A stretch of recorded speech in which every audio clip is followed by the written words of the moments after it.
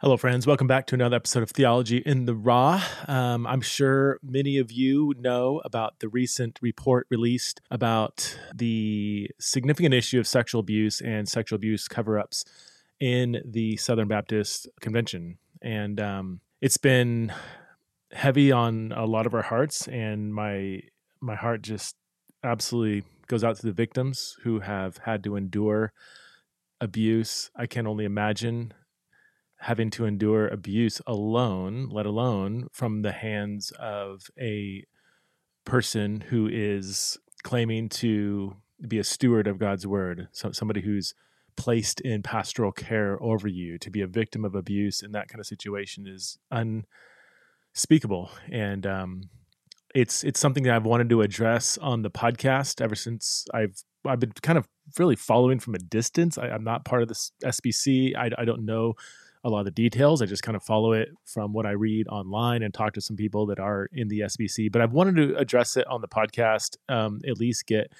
better informed. And I've really been careful on who I have on the podcast to even talk about it because of the sensitive nature of it. So I am going to have on two guests to talk about the SBC report.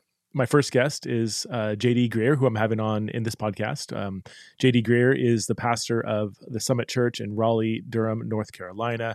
A very large church. J.D. has been a past president of the SBC. And president when a lot of these allegations were coming out, and so he's had a front row seat in trying to navigate from a leadership position how to address this very significant issue. He's the pastor of several books that you can Google around and find out which books he's written. He has a PhD in theology at Southeastern Baptist Theological Seminary, and married to his wife, and they have 4 children together, 3 girls and a boy. I also have 3 girls and a boy. I think our kids are around the same age, but I want to have JD on to give a leadership perspective on this report, like from a leadership level in the SBC. How are they? How has he processed what's been going on, and how are they going to move forward? And so that's our conversation today. And then in the next podcast episode, I'm going to talk to somebody who is a survivor of abuse in the SBC church. And I'm still trying to arrange that, so I won't release the name yet. You'll find out who it is. But I want to talk to somebody who's not just in leadership, but somebody who has actually been a victim of what's been going on. So I hope this episode spreads some very necessary information. And one of my goals in doing these podcast episodes is so that the rest of us can be more equipped, more prepared, and that ultimately we can drastically reduce the number of abuse situations that happen in the church. It's something that all of us who are involved in Christianity, involved in the church, need to be very concerned about and play whatever role God has placed in us to do to help us move forward in this. So please welcome to the show for the first time, J.D. Greear.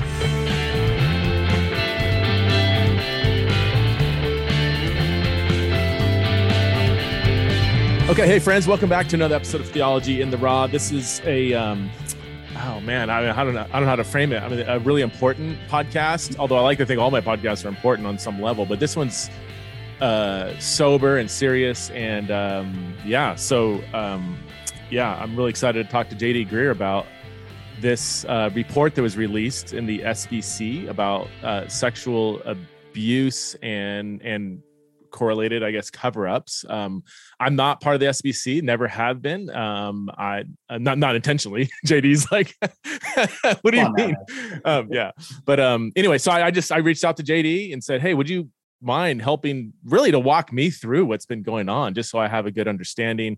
And he agreed. So thanks, JD, for coming on Theology in the Raw. I'm actually really excited about this conversation. Preston, I'm grateful, man. I appreciate your work. I listen to your podcast and grateful for a lot of the things that you've let out in that. So I'm honored to be a part of this conversation. That always scares me when people like J.D. Greear say they listen to my podcast. It's like, wait, people are actually listening to this thing. Why don't you, can you give us a very basic 101 history leading up to this report that was released? Like for somebody that maybe has no clue. They're like, I just saw some new stuff. I have no clue what's going on. what's led up to this? Is this something that's really recent? Has this been an ongoing conversation in the SBC, or? So as far as I'll obviously bring my own perspective. There are other people who might start the conversation a lot sooner.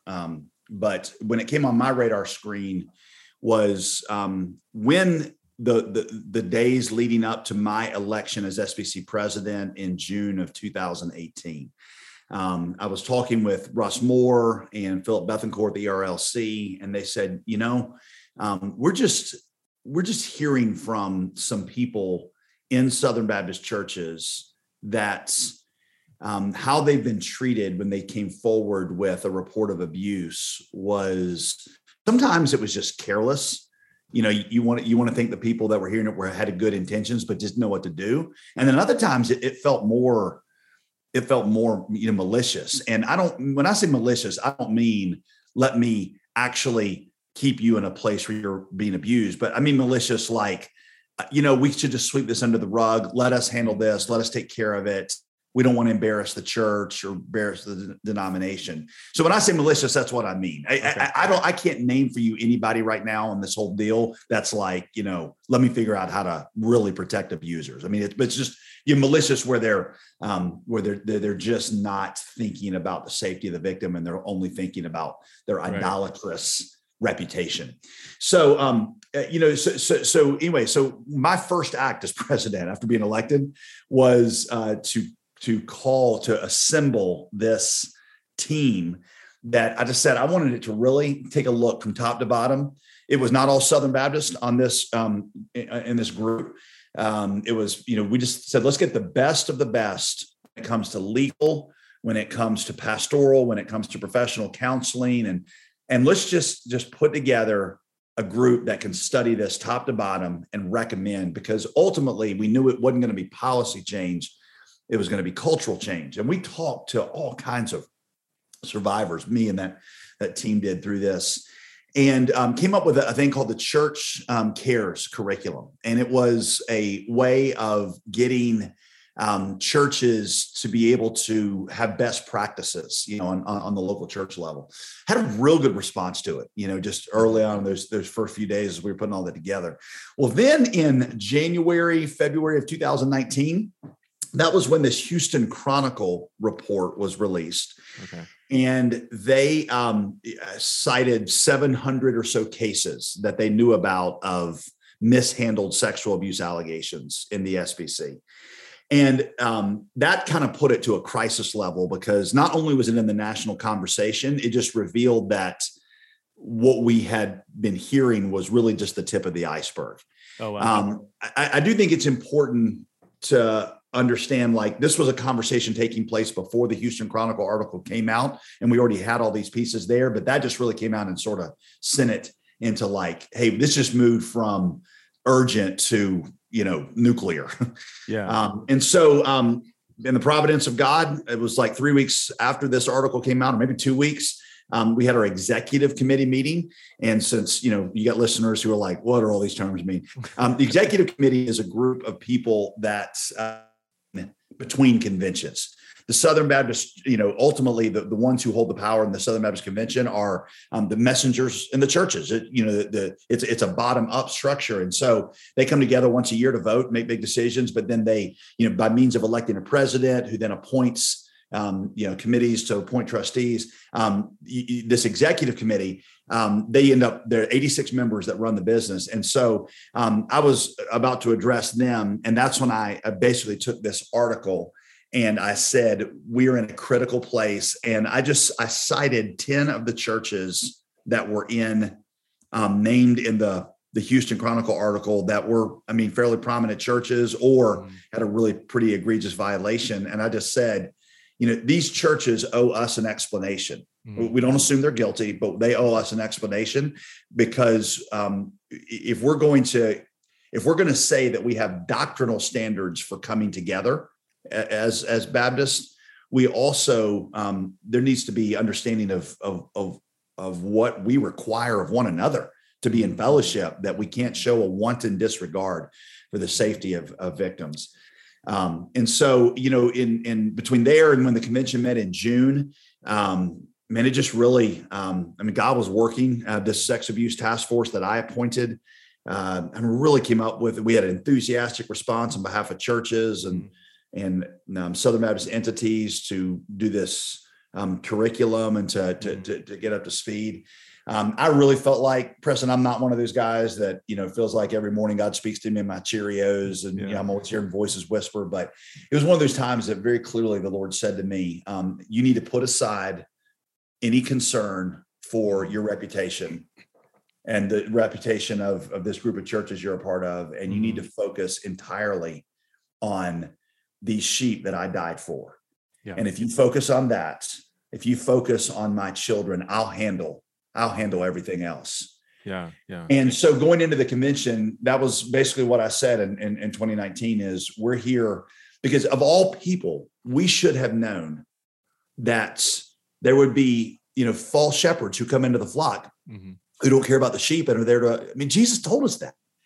And he said, it's better for you if, for you to have a millstone hung around your neck, thrown into the sea than to allow one of these little ones who believe in me to stumble. And what could make somebody stumble more than somebody in the name of Christ who represents a spiritual authority abusing them? So we have plenty of warnings on this, in the Bible.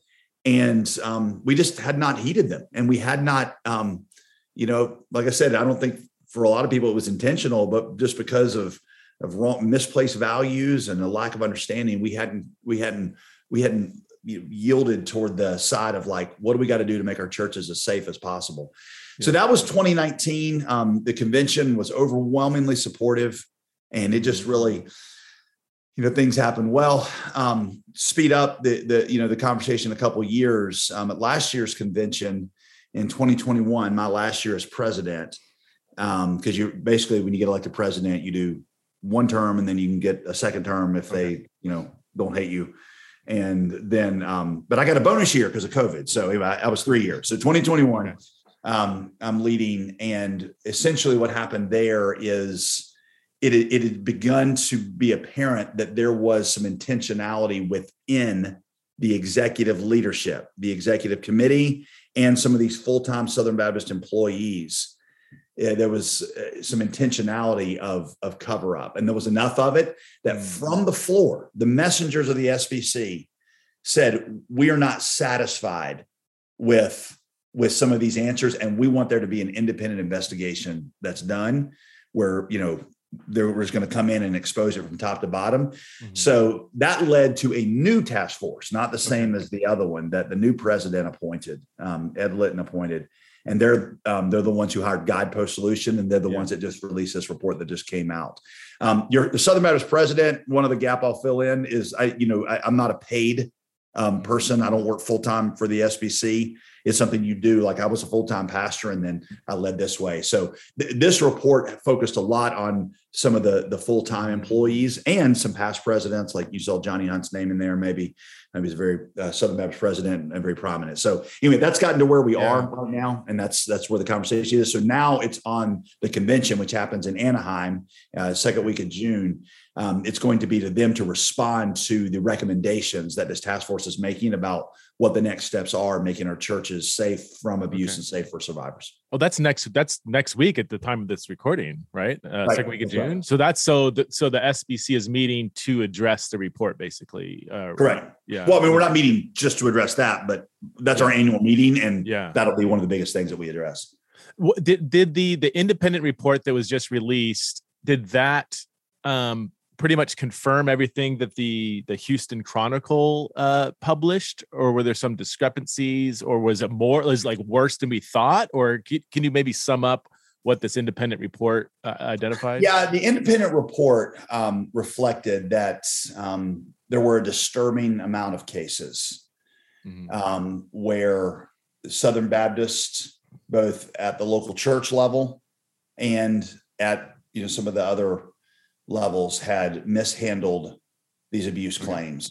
I don't, Preston, I don't want to be on record saying that it confirmed everything the Houston Chronicle said, because I don't want to take responsibility for everything the Houston Chronicle. But it definitely confirmed that there was a need for this, and there was a crisis. I mean, we would all say one case is a crisis, but I don't mean it just in that term. There was a a lack of understanding. Most pastors got into the ministry. That's one of the things I saw as president is most pastors got into the ministry with their desire to love and to serve God's people. And they were horrified by this. Some of them just didn't know the right way to process through these things. And it was a learning curve. Some of them, had, they had over time developed a greater love for the institution and the protection of their friends than they did for the people they served. But the average Southern Baptist just, was horrified by this. And so, this report revealed that there was a handful of people in the executive leadership of the SBC, the full-time employees, and on this executive committee that really had put some not just unhelpful and unnecessary obstacles, but they had severely impeded the process. And these survivors had to show courage in the face of opposition from some people who were more focused on protecting the institution than on protecting God's people.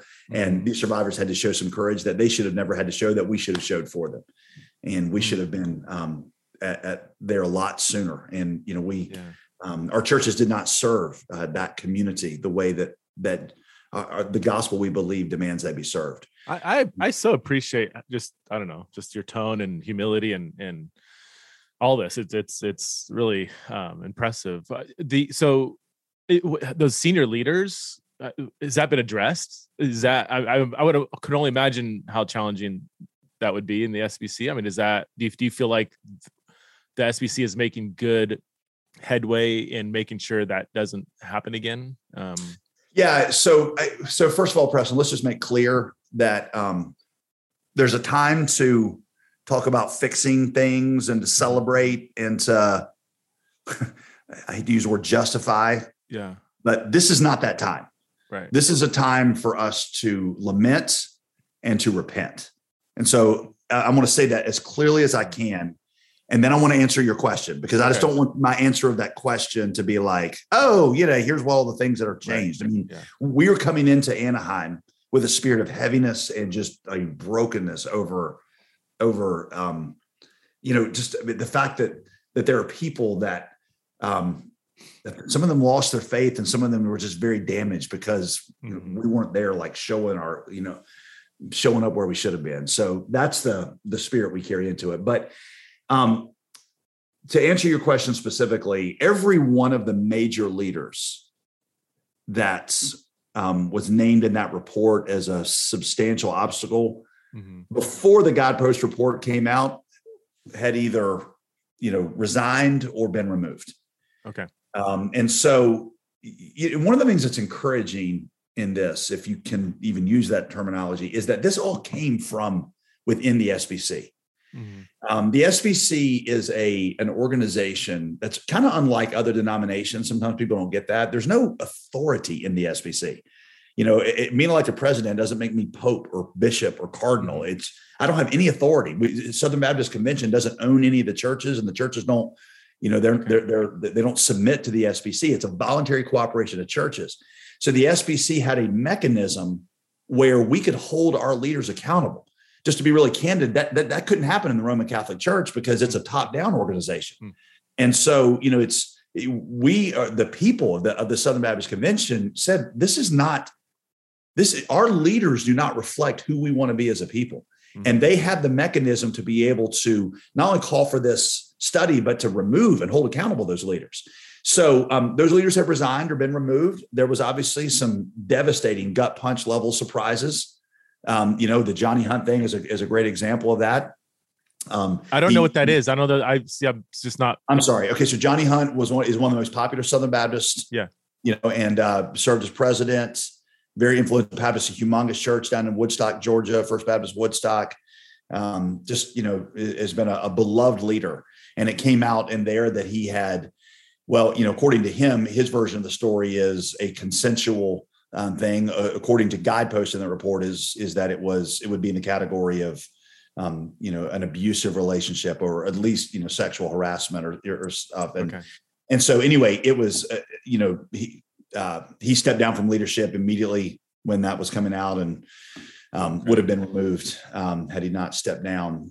So anyway, all that to say is all those leaders, yes, they had moved. The executive committee, that if you get into the report, you'll see that one of the groups that did the most obfuscation was this executive committee, 86 members. In my time as president, we appointed over half were able to replace them either through resignations or whatever. So it's a different executive committee, and already we can feel the effects. Like the executive committee that is right now dealing with this is not the executive committee that all the complaints were written about. So that's encouraging. So I do think you're seeing a response by the people as they hold their accountable and make the changes that are necessary. Okay. So just to get my mind around it too, like the allegations would span, as I understand it, all the way from like pastors and leaders who were actually committing abuse to pastors and leaders that might have been hearing about abuse, but kind of covering it up or focusing on the reputation of the church above the victims, all the way maybe to pastors that were just negligent, like well-intended, maybe like really, oh man, I want to handle this well, but just weren't prepared and maybe didn't handle it as they should. Is that the kind of spectrum of stuff that has come up in the report?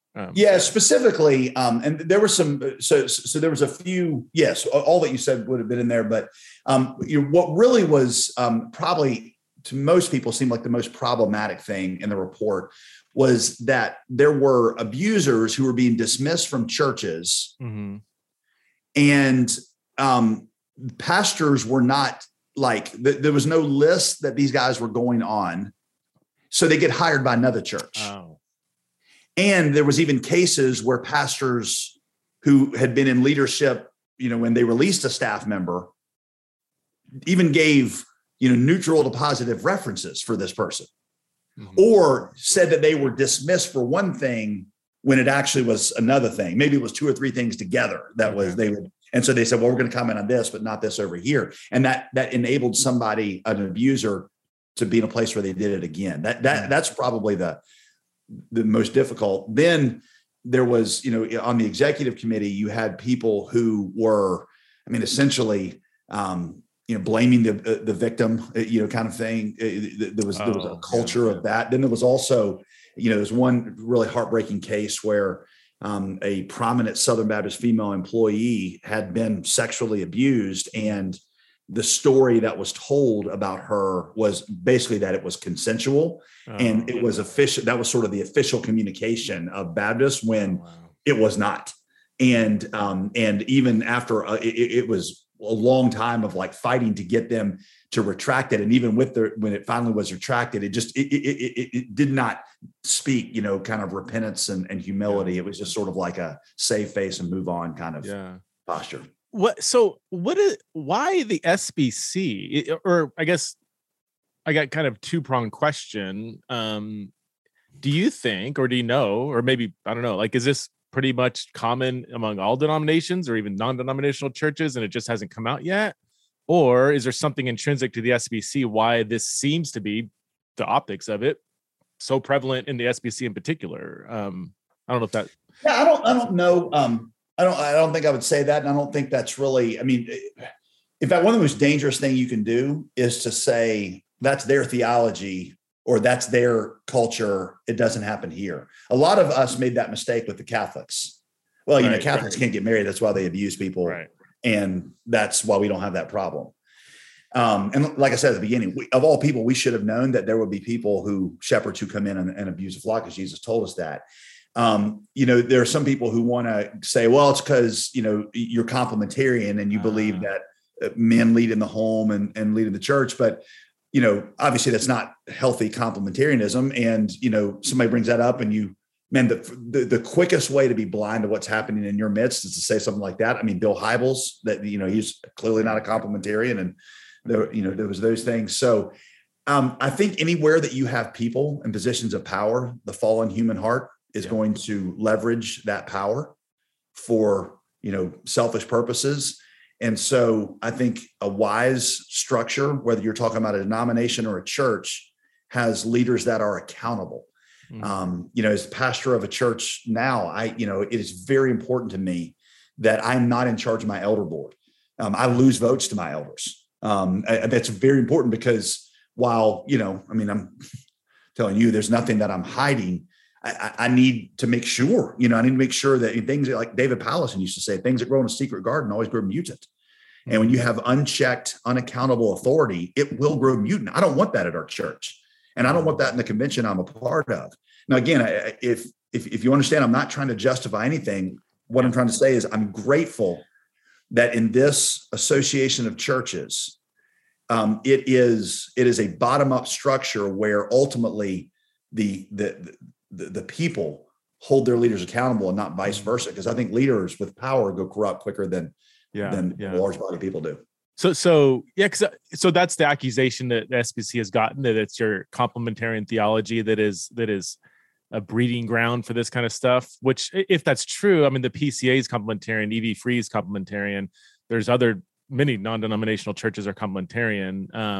And either there's similar stuff going on there or it hasn't come out yet, or maybe it's not endemic simply to, and we have to distinguish between unbiblical forms of complementarianism that are very much unbiblically hierarchical and devalue women and uphold male unhealthy forms of leadership versus as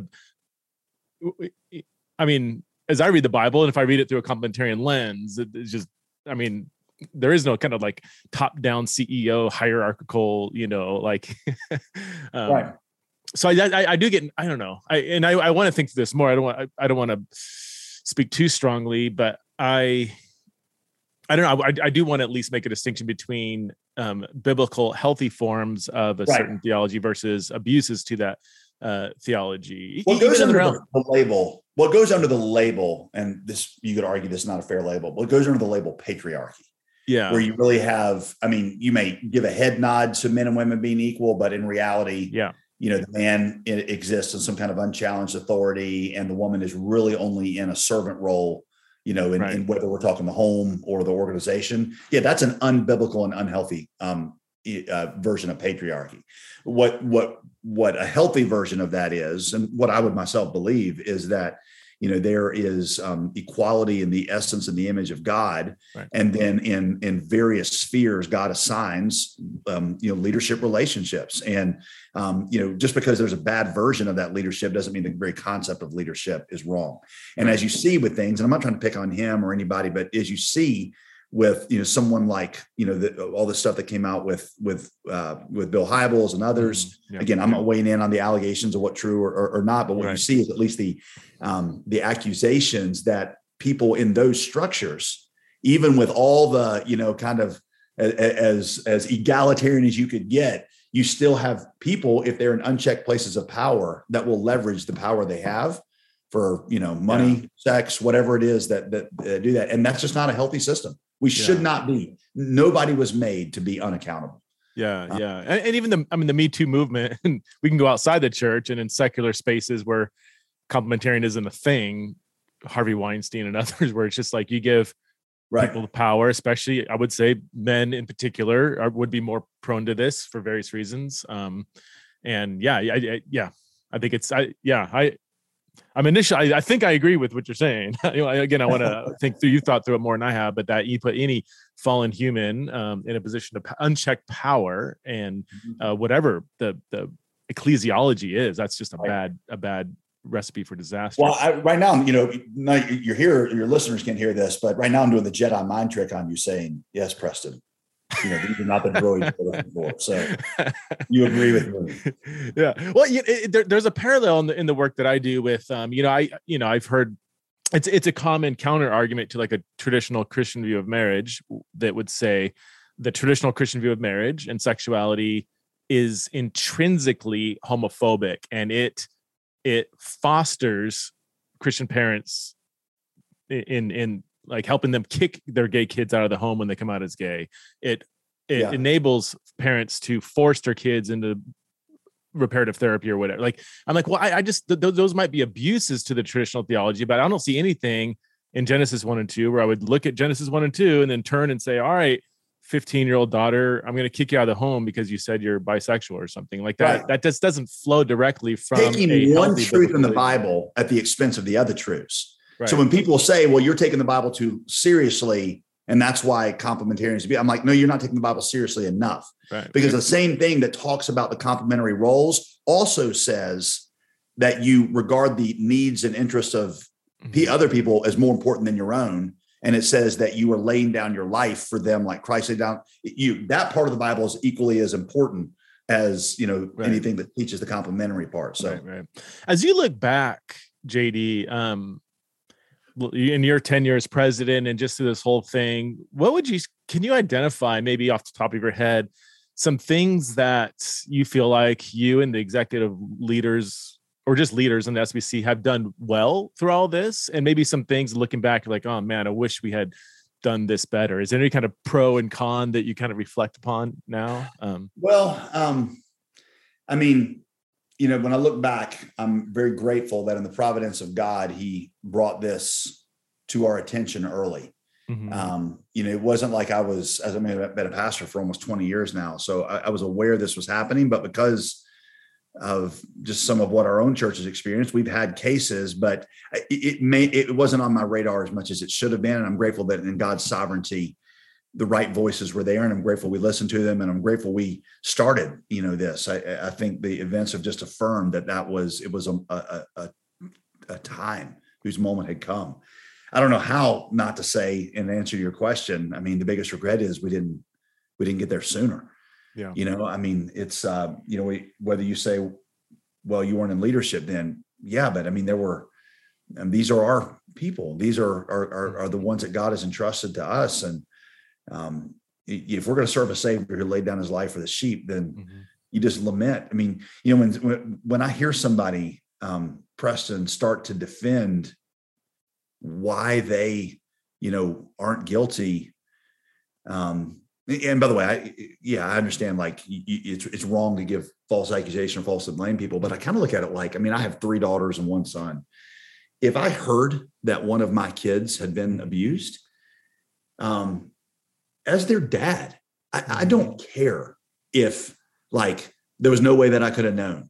Yeah. I'm still going to sit down with my daughter and say, I was the one who was appointed to protect you at this stage of your life. And I'm sorry, I failed. I'm broken over that. So this is not a time for, I didn't do anything wrong. This is a time for, I should have done more to make sure that you were protected. Yeah. And I take responsibility for that. It's what it means to be a leader in a church. Just a couple more questions. I know we're on a bit of a time constraint here. Any advice to the leader? I mean, a lot of people listening are maybe not part of the SBC. Maybe they're in a non-denominational church or denominational church. Like, what kind of lessons can the rest of the church learn from what you guys have had to deal with? Yeah. One is we all share the same humanity. And it's one of the most consistent things you can rely on is the doctrine of total depravity, that even those of us who have been redeemed, are going to trend without the other graces that God keeps in our lives. We're going to trend, toward a wrong direction. You probably know the name Paul Tripp. It was after another one of these stories had come out with one of these mega pastors that, just got caught in whatever scandal of the day. And I asked him, we were backstage at an event, and I said, Paul, why? What is it with these mega pastors? Since, technically I am one, and why? And he said, I never forget. He said, well, there's 2 things that happen. He said, number one is these guys, they start to lose peer accountability. Yeah. And he actually said peer community. He said they're extroverts usually, so they have lots of people around them. Mm-hmm. But people who can really look them in the eye and speak to them as equals. And he says the ones that do end up having these guys scattered around the country, and they do a Zoom call, for an hour every 3 months. He's like, there's just no way that people can see into your life like that. He said, and that brings us to the second problem.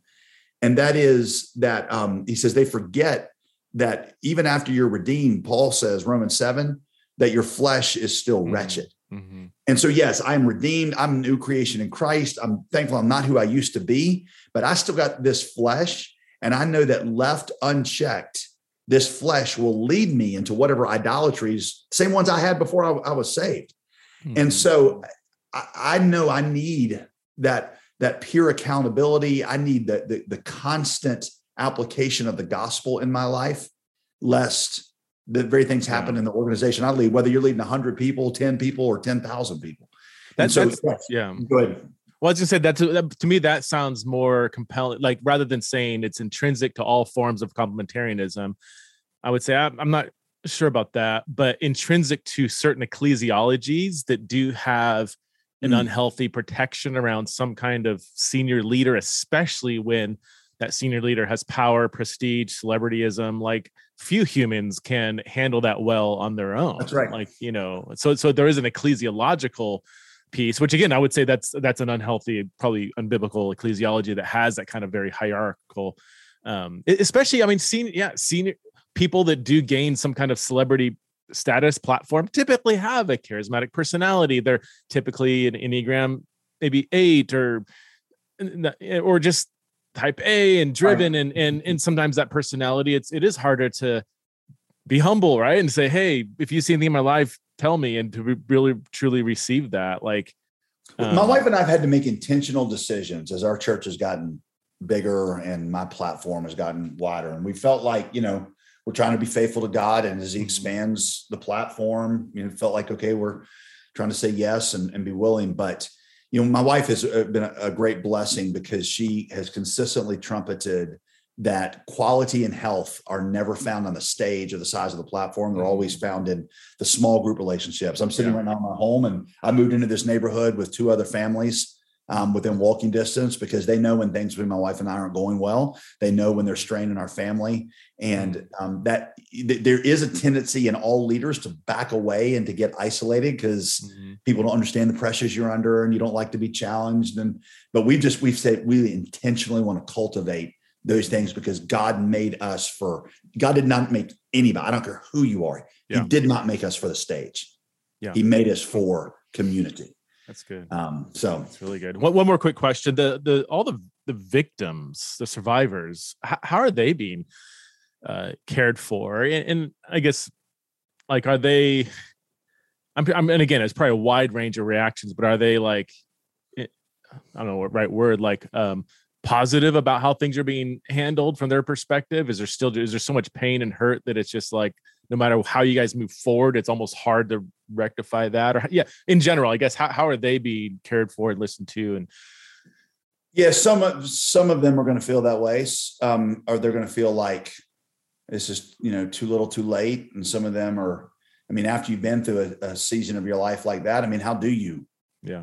There's no way, and your heart is broken over that. I certainly would not want to speak, for the survivor community. They each need to be able to give their own reactions to it. I know some that have been a part of the dialogue process and they're encouraged by where it's going. I know others that, wish that we were seeing different things. There's going to be, as far as how to take care of them, that's part of what this task force will recommend, both in terms of preventative care. Here's how you actually care on the local level, in a local church with somebody who's been through this. There's also, questions about reparative care, like when this caused this in your life, what are the responsibilities of those who were responsible? Is there a way that they can help assist in that? And so a lot of those things are what are being discussed now as we think, what is the right, what did Jesus say, or John the Baptist, what are the fruits of repentance, and what do they look like in this moment? Yeah. JD, thanks so much for your time. Really appreciate your perspective, and we'll certainly be praying for this next meeting this next week. And I just really hope that Christ is magnified and people are healed, as much as that's possible through a really gnarly situation. So thanks for your time and all your honesty. Cared enough to ask. Yeah. All right. Take care, man. You too.